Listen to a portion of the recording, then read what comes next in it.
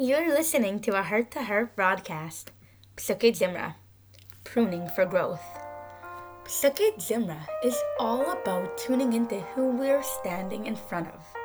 As our day first begins, it may be hard to connect to Hashem. Therefore, we prepare to connect by understanding how infinitely different He is from us. Zomer means to prune. When one prunes a bush or a tree, he cuts off the extra growth to allow the healthiest part to blossom. We wake up on Pesukei to prune away all of the distractions and negative thoughts.